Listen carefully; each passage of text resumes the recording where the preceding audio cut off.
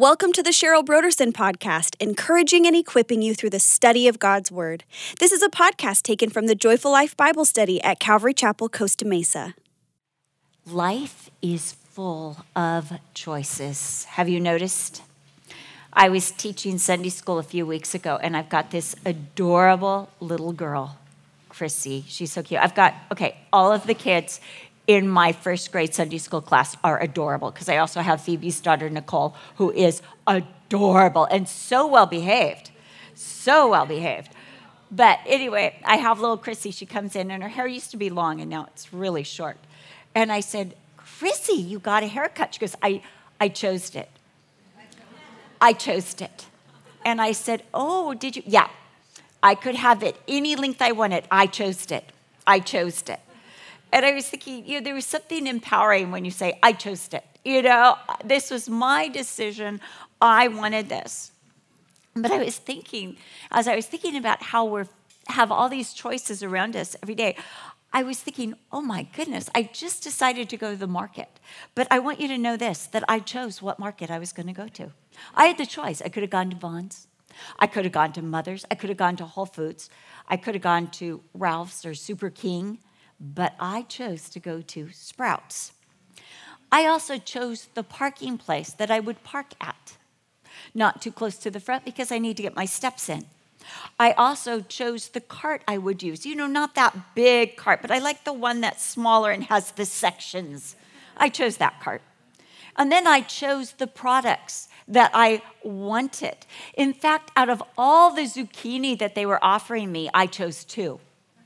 Just 2 zucchinis. And why did I like the way those looked better than the other ones?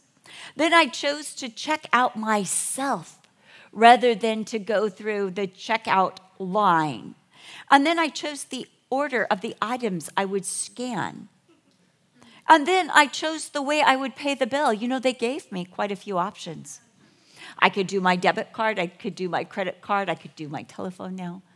I could do cash, but I chose. And then when they asked me, I chose to use my own bags because I had them in my purse. And then I chose what items would go into each bag. Now, I didn't use a lot of consciousness, but I realized as I was doing, I'm actually choosing. I've got power here over these bags and my groceries. And then I chose because I also had the choice when I took my groceries out, where to put it in my car. I could have put it in the back seat. I could have put it in the passenger seat, although if you do, it goes because it thinks someone's sitting there. So I chose to put it in the very back, in the hatch of my car. And then I chose which way I would exit the parking lot because I had 2 choices, actually 3, but I chose one of them. And then I chose my route home because there are different routes that I could take from Sprouts to my house, at least 3. But I chose to go straight down Harbor Boulevard to Mesa Verde and turn right. It was my choice. I chose it. But I think of how complex and complicated simple choices can be. Like when your husband says, do you want to go out for dinner? Now, that's an easy choice. Yes. But then he says, where? Because do you want Mexican food or French cuisine or Italian or barbecue or Indian or Asian or American cuisine? And all of a sudden we have to think, what am I in the mood for? And then he might say, let's go Mexican. No, I don't want an enchilada or a quesadilla or a taco or a tamale because those are the choices we have of Mexican food and more. Then he says, Italian. Oh, but would I choose pizza or pasta or would I just binge on the garlic bread like usual? Or American, do I want a hamburger or steak? Do I want a salad? What do I want? The choices. And then if I'm cooking, what recipe am I going to use? I've got the choice. What brand, company, or restaurant? Even if you go Mexican, what Mexican restaurant? Which one? If you go Asian, which one? If you go American cuisine, hamburgers, which one? In fact, it's interesting because I live, off of Harbor Boulevard, and they have a Sonic. For a while, they had Five Guys and Fries, but it didn't do so well. They have Sonic, McDonald's, In-N-Out. There's a couple others. And they said, we're going to rename it Hamburger Boulevard. I thought that was... But I think about the criteria for my choice. What tastes good? What looks best? Some days it's what's the least calories. Some days. What is the best price? What is the most convenient? What works the best? What will last? What has the least calories? Oh, I did put it in. What is the healthiest? What does my husband or family want? What will leave the least carbon footprint? What are my friends wanting to eat? What are others choosing? What is the most interesting? What will be the most enjoyable to me? And why do we do this? Because our choices matter, don't they? Nothing worse than spending money on a terrible restaurant. We were just like, I told you, in Illinois, and we did this. Spent lots of money on, we decided to try deep dish pizza. Maybe we just chose the wrong place. All those calories, all those, and it took 30 minutes to come. And it was like, so this is it. And then all that money. So this is it. Our choices matter. Every choice has a consequence, doesn't it? How many of you, are old enough to remember Truth or Consequences? Remember that game? It was all about the choice that you make. You make the wrong choice and you could get shaving cream in your face. And you had to make the right choices. And they didn't really have, people had to choose their criteria by which, can you trust Bob Barker or not? And we found out you can't. If those of you who know the scuttlebutt, you couldn't. Oh. But now you have The Price is Right. And it's all about your choices, And what was the other one where people used to dress up and you would choose, let's make a deal. That's exactly it. Are you going to choose door number, 1, door number 2, or door number 3? All of those had to do with choices, and they highlighted the power and the consequences of a choice. Because a choice is actually like a seed that we plant in the ground. And do we know what will grow from that seed that we've planted? Galatians 6:7 says this, do not be deceived. God is not mocked. For whatever a man sows, whatever he plants in the ground, that he will also reap. In Matthew 26:52, Jesus told Peter, put away your sword, because the person who chooses to use the sword, will die by the sword. In other words, you reap what you sow. If you choose to gossip, you'll become a victim of gossip. If you choose to lie, you'll become a victim of lies. If you choose to slander, you'll become a victim of slander. If you choose to be violent, violence will be used against you. Choices have consequences. I think of the ominous choice that Eve made in the Garden of Eden. Now, she's surrounded by beauty, by perfection and fellowship, but she's seduced by the devil to choose her own definition of right and wrong. In other words, she's seduced by the devil to choose what is good. What is good? And she chose to trust her own criteria for choice more than what God said. More than what God said. Because God tells us in his word, this is good, this is bad. Just like in the Garden of Eden, he said, these trees are good. This tree is bad. It's bad for you. It's not bad for me, but it's bad for you. It's too much for you to handle. Because in the day that you eat of it, in the day that you eat of it, you will die. Now, God warned about the consequences. However, the devil told her that God was withholding from her, that to choose against God, to choose against his word, to choose against God's standard of right and wrong would bring enlightenment, would bring pleasure and beauty to her life. Do you see any difference between that lie and the lie that is being promoted in society right now? Any difference? He told her there would be no consequences. Her choice would not have consequences. You will not die. That's what he said. But the minute she ate it, she gave it to Adam, they felt their own nakedness. They felt feelings they had never felt before: vulnerability, embarrassment, shame, humiliation, alienation from God, isolation. What had been friend, the garden became foe. What had been food then became dangerous. Bad choices carry consequences. We've all had to deal with the consequences of bad choices. Some of them are not so bad, others are lethal. I remember, this is not consequential or of importance, but I remember being in a dressing room trying on bathing suits. Horror of all horrors, I hate trying on bathing suits. It just brings out everything that's wrong with your figure. But I took my Kelsey then, who was 5, with me. And every bathing suit I put on, she'd say, "It's beautiful. It looks beautiful." And so because she kept saying it over one, I bought it. I remember the first time wearing it to the beach, Brian said, "What in the world are you wearing?" And you think about, I've already worn it. I can't take it back. The tags are off. And I said, "I don't know. I relied on a 5-year-old's discretion."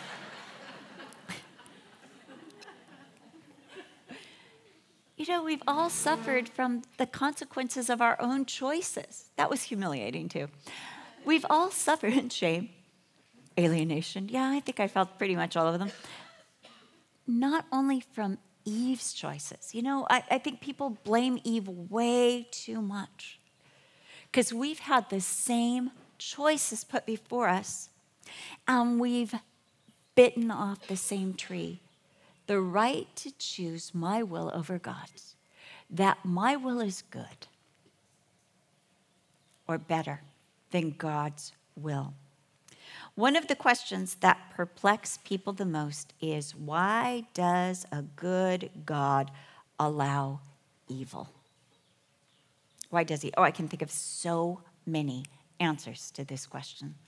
One of the answers is, if he didn't permit evil, there would be very few living in our population, if any. So the answer has to do with his mercy, and it has to do with his righteousness to allow men and women to choose. Now, if you've ever heard my dad, he still preaches on K-Wave. I listened to him yesterday.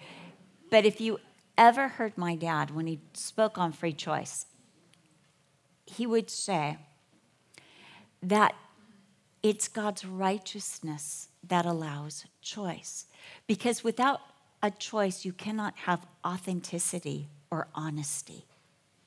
If I choose something because it's the only item available, then I really didn't have a choice. The choice was to eat or not to eat. That's really not a choice because that's all available. When a woman says, "I wouldn't marry you if you were the last man on earth," it's really not a choice. He's the last man on earth. You're stuck. A choice is to say, of all the men on earth, I choose you. That's love. If the choices are still there, if men are still pursuing you, which is not part of my current story, and I continually choose Brian, it's a choice because I love him. There are a lot of men graduating at Wheaton. I took pictures of only one. Only one mattered to me.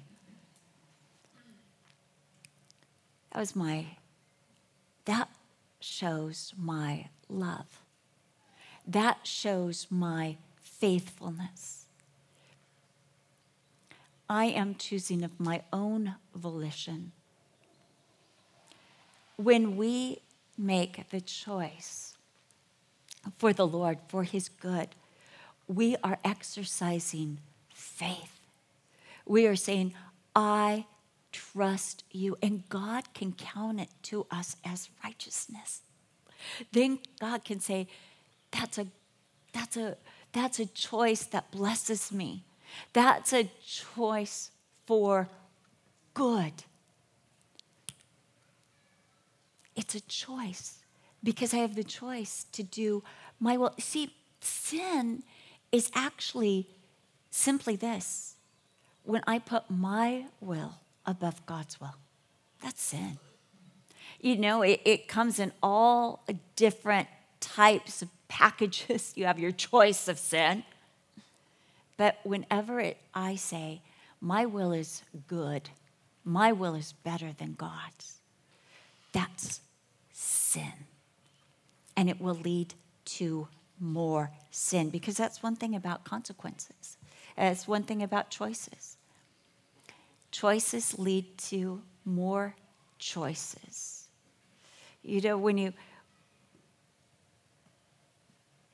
they ate the fruit in the garden, then they hid from God. Then they blamed each other. It just led from one sin to the next. Choices. I think of David choosing to commit adultery with Bathsheba, and that led then to deception with Uriah, which led to murder.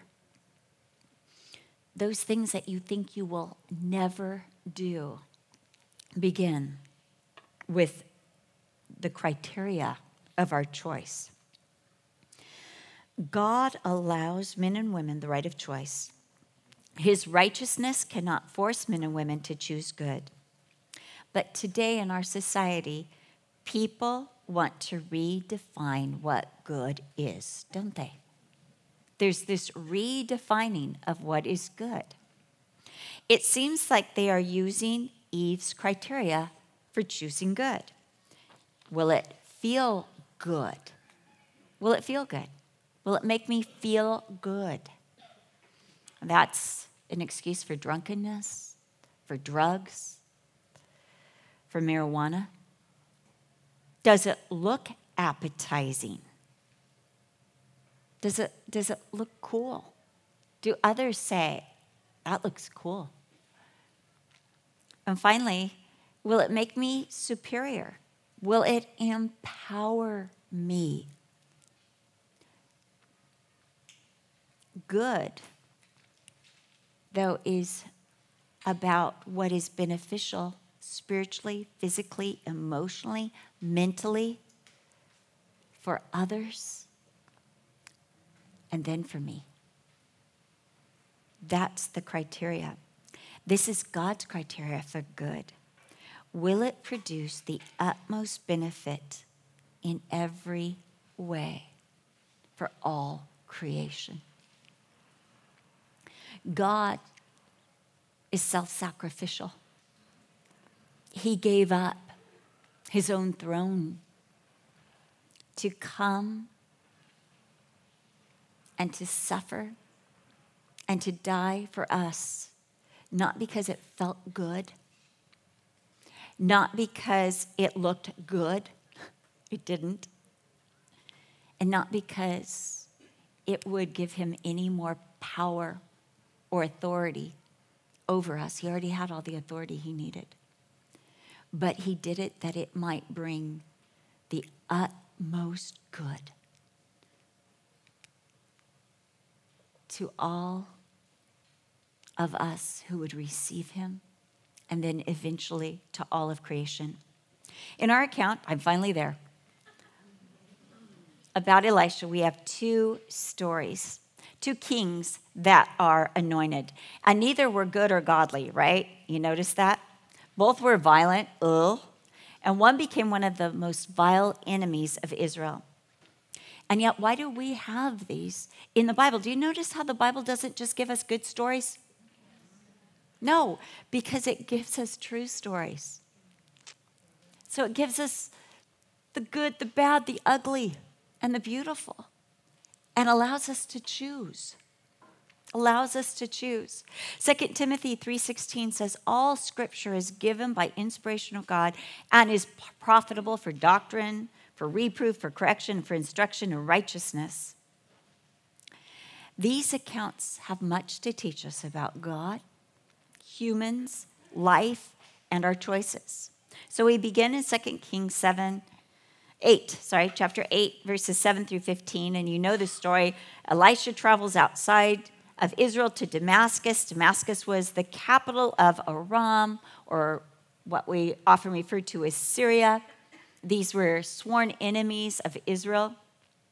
And yet here in this foreign nation, this enemy of Israel, he is known to Ben-Hadad as the man of God. And it's interesting that he knew Elisha's word because he was a man of God, had authority, had power, and could be trusted. Perhaps he knew the story of when Elisha told Israel's king about the plans of the Arameans or the Syrians. Or maybe he knew the story of Naaman. Maybe he even knew Naaman. So he sent his servant, or his general, Hazael. And it's interesting because Hazael's name means God sees, or God has seen, to find the prophet of Israel, to inquire about his recovery. And Elisha says to Hazael, tell him he will certainly recover. In other words, this disease is not unto death. This illness is not unto death. He would not die from this illness. But Elisha says then, but nevertheless, the Lord has shown me he will die. And he's staring at Hazael. He's staring at him. Nevertheless, the Lord has shown me he will die. And then he looks and stares with this penetrating stare through Hazael as he sees all that Hazael will do, all the evil that Hazael will become. In fact, it says that Elisha stared at him so long, so penetratingly, that Hazael became embarrassed. You know how it's awkward when someone stares at you? Like, do I stare back? Especially when you're in a conversation. Do I look at them? Do I look? I was told to look between people's eyebrows when it becomes too intense, because it looks like you're looking in their eyes. Or have you ever noticed if you try to look in a person's eyes, you're going back and forth? Like, which eye? Right or left? Again, a choice, right? Which eye do I choose? So he's staring until it becomes embarrassing to Hazael. Awkward. And then he begins to weep. Here's the man of God. Here's the man with the word of authority, the word with power. He's being honored by Hazael. Hazael has brought 40 camel loads of the best of Syria to give to this prophet. And now that prophet is just staring at him, staring him down. And then he begins to weep. And when Hazael asks why he's weeping, Elisha answers that he has seen the future and every wicked thing that Hazael would do to the women, to the young men, to the people of Israel, the babies even. Hazael is incredulous. Am I a dog that I would do this? Hazael's like, what do you think I am, an animal? I would never do anything like that. I mean, I'm respecting you right now. Elisha told him that he would be the next king of Syria. Think of this as a Macbeth moment. How many of you have read Macbeth? I could ask, how many have read, and then I could say how many understood Macbeth. That would be a better question. How many understood Shakespeare? But in the play Macbeth, the witches are, Macbeth is this general to the king of Scotland. And he comes across these witches, and these witches are, at their cauldron going, boil, boil, toil, and trouble. Anyway, and more. That's where you get boil, boil, toil, and trouble. It's from Macbeth. You didn't even know that. But they tell him he's going to be the next king of Scotland. So he goes home and he tells his wife, I met these witches. They said I'm going to be the next king of Scotland. A few weeks later, the king of Scotland decides to stop and stay the night, feeling that he would be safe with his general. And so he's spending the night, and Macbeth's wife encourages Macbeth to go in and kill the king. So he'll become king. So he goes in and he kills the king. And then the guilt makes his wife go crazy. Macbeth becomes the king of Scotland. And then to cover up the murder that he's committed against Macbeth, he does one heinous thing, another murder, another tyrannical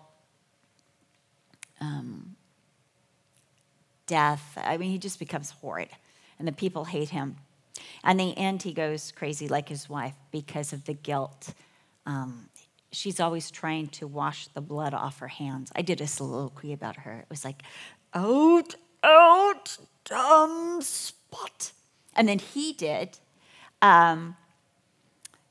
life is but a walking shadow, a poor player that struts and frets his hour upon the stage and is heard no more. You've heard some of these things, right? It's all from Macbeth. So Macbeth is kind of like Hazael's story in repeat. It starts with the choice, one bad choice, to take another person's life. And then it just continues on and on and on. We're never cognizant of the evil we're capable of. 2 Kings 9, 1 through 13. Elisha then sends a servant to take a flask of oil and anoint Jehu as the next king of Israel. Jehu is in Ramoth Gilead. This is the disputed territory between the Arameans, Ben-Hadad, Hazael, and Israel.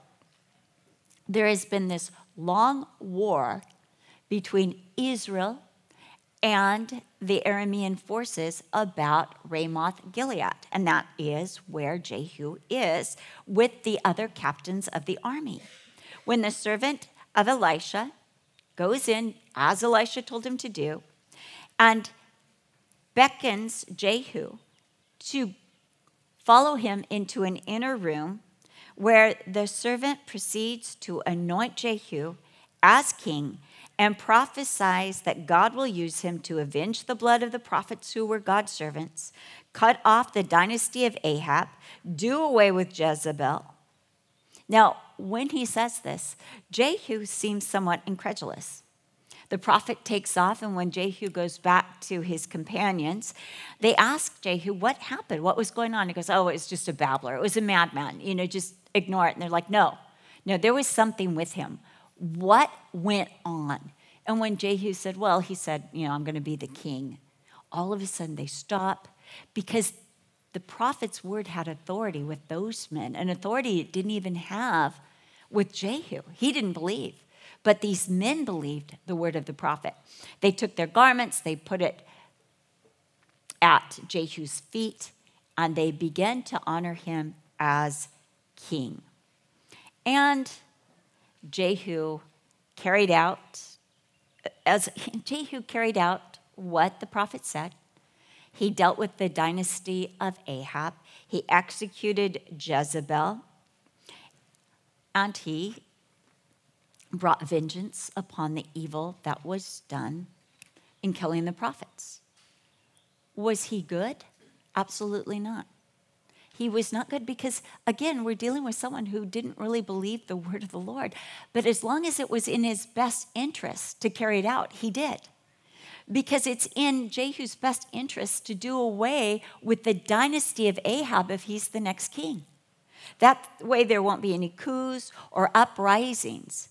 So he dealt with it because it was in his best interest. But we're told that he continued in the way of Jeroboam, who was the first king of Israel, again, a man with a choice, who invented or chose his own religion over the way of Yahweh that was already written in the Torah.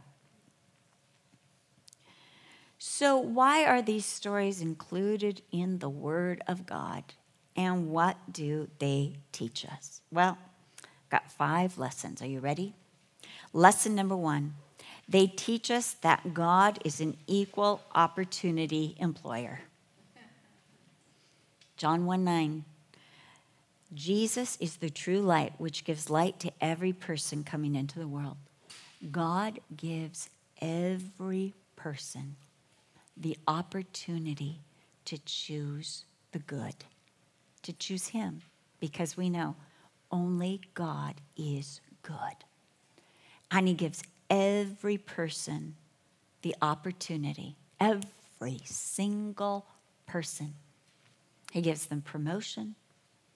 He gives them the opportunity. I think about when they came to arrest Jesus.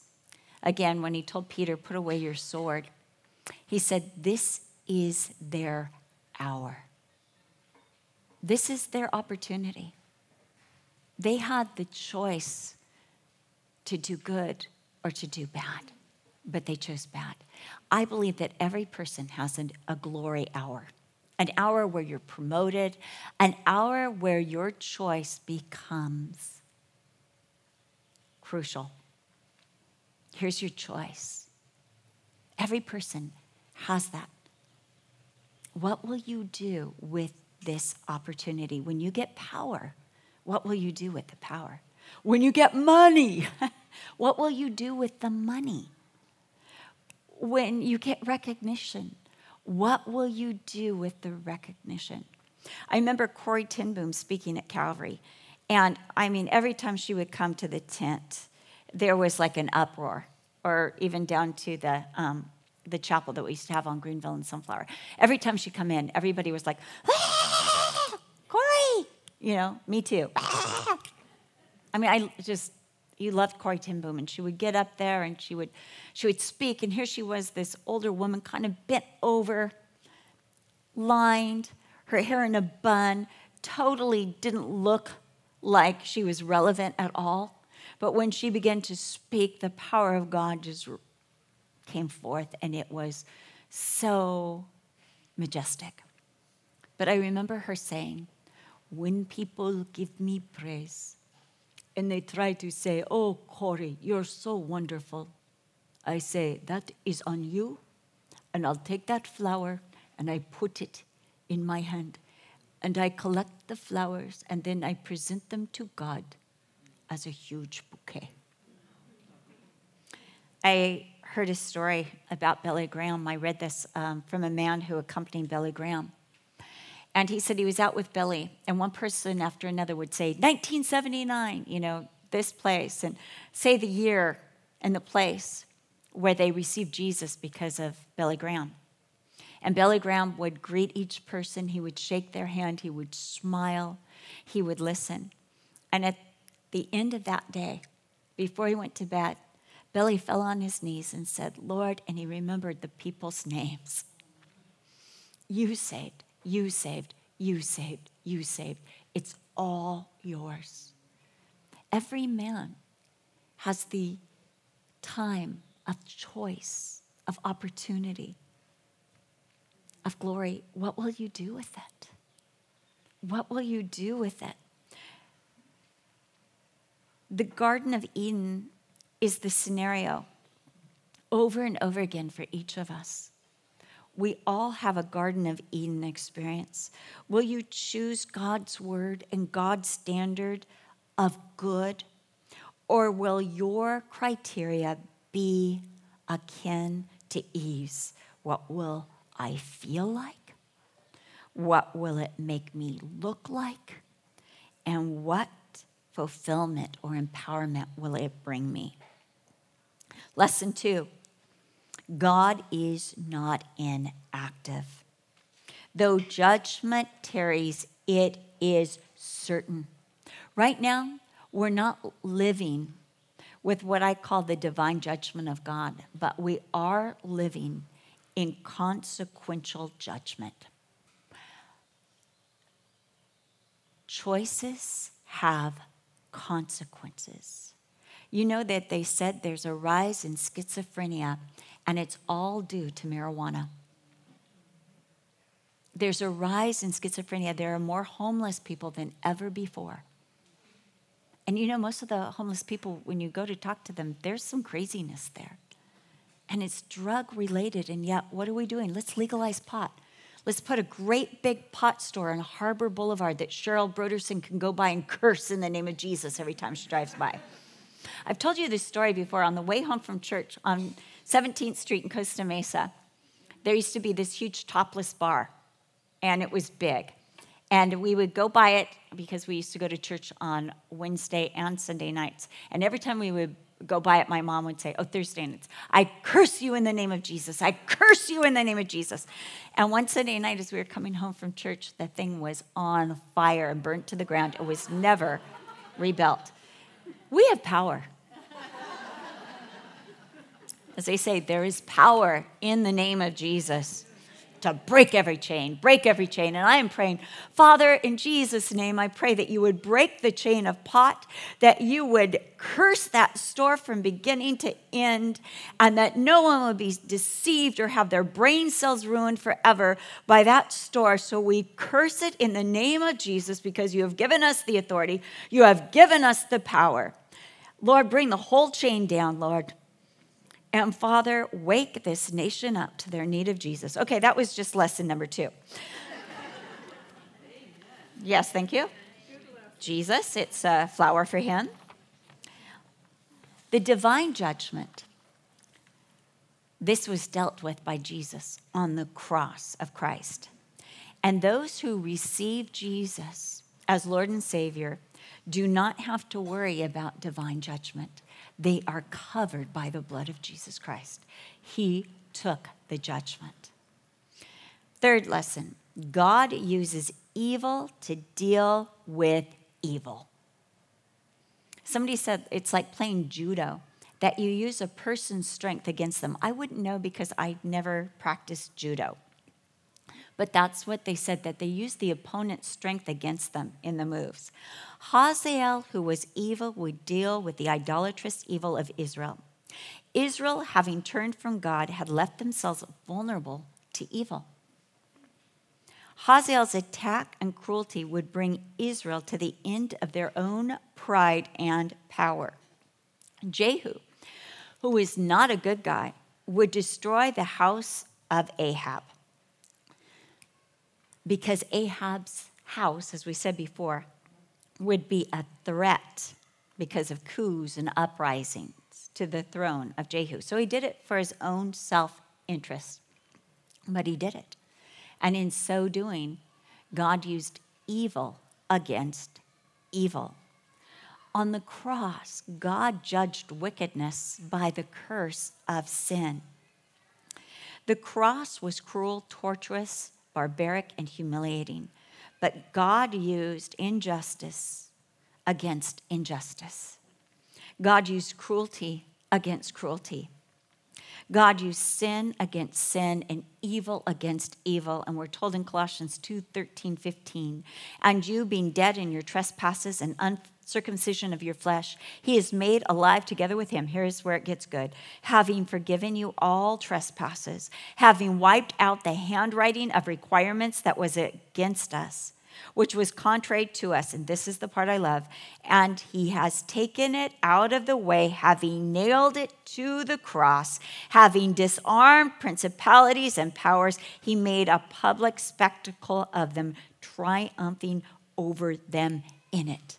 He used a cruel cross to defeat evil. He used the injustice of a righteous man's crucifixion to destroy injustice, to disarm the principalities and powers.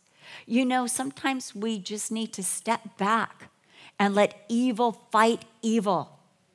You know, I mean, God uses evil to fight evil. It's not our battle. Brian was teaching through Proverbs on Wednesday nights, and he brought out one of his favorite Proverbs. He who takes a dog and grabs it by the ears is the same as somebody who meddles in a quarrel that is not his own. We don't belong in the world's quarrels. Let them fight it out. We're going to serve Jesus. We're going to walk with Jesus. We're going to do what Jesus has told us to do, and our list is full. Our platter is full. We don't need to go out. Let evil deal with evil, and it will. Fourthly, God honors the choices of men and women. He will not violate our will. He will do his best to dissuade us from choosing the wrong. However, in his righteousness, he will ratify our choices. That is what happens when somebody continually says no to the Lord. At one point, the Lord says ratified. Somebody said it this way, that the man who continually says, my will be done, not your will be done. In the end, God says, all right, your will be done. I can't think of anything worse than having my will done. It's not good for me. It's not good for humanity. It's not good for my dog. It's not good for anybody when I get my will. And yet I want my will above Brian so much. I mean, you know, he's the person, he and Remy, my 3-year-old grandson, they're the ones who come in the greatest conflict with my will. You know? But it's not the best to have my will. Then finally, we have no idea of the evil we are capable of if we start making our own choices, using our own criteria. No wonder the Bible tells us, in all our ways acknowledge him, and he will direct our paths. Your choices matter. Moses said to the children of Israel, I have set before you life and death, blessing and cursing. Therefore, choose life, that both you and your descendants may live, that you may love the Lord your God, that you may obey his voice, and that you may cling to him, for he is your life and the length of your days. God in his righteousness has given us the right to choose. Both Hazael and Jehu were given great opportunities, but like Eve, they made a bad choice, which led to a series of bad choices. The best choice we can make is Jesus over and over again, to choose his word, his will, and his way above our own, no matter what, to choose the will of Jesus, to say, what is your will? What is your way? What do you want? That is the best choice. Lately, it's been pressing upon me, and next week, I think the lesson really lends itself to the need to pray more, to choose to pray more, to pray more, to pray harder, to pray more passionately, to bring everything and anything with my whole heart to the Lord and know and inquire of his way and his will. We did a Women Worth Knowing about a week ago with a woman named Michelle Ewell, and she was talking about Letty Kalman. Some of you will recognize that from Streams in the Desert. She's the woman who compiled all those little devotions in Streams in the Desert. Her story is wonderful. I already did it on Women Worth Knowing, but Michelle has written a whole book on it, and she was bringing some extra stories that we didn't know. But one of the things she said about Letty Kalman, because she took over the Missionary Association that her husband had started, she had to take it over because Mr. Turnbull, it was turned over to, it also died. So then she had to take it. There was no one else. And she took it over when she was in her 70s, and she had never had good health. And whenever a decision would come and they needed an answer, she would say, let's pray. And she would make them all pray. And she would not do anything until she heard from the Lord. Then she would go by herself. She would open her Bible and she would pray, Lord, show me your way. And she'd always come back with a scripture and a direction. And you know what? It was always the right choice. I think that we're not acknowledging the Lord in all our ways because mistakenly we've begun to believe in our own goodness. And we've forgotten that given our own criteria and given our own choice, we become very unpleasant people to be around.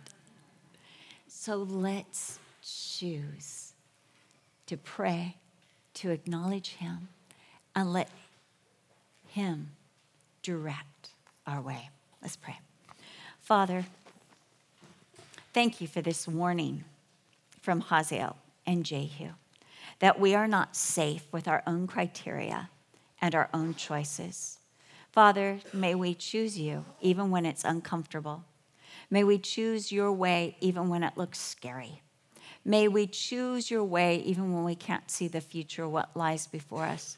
May we choose you and choose. Lord, may we hear your voice, even as you've promised in Isaiah that we would hear a voice speaking into our ear, turn this way, turn that way.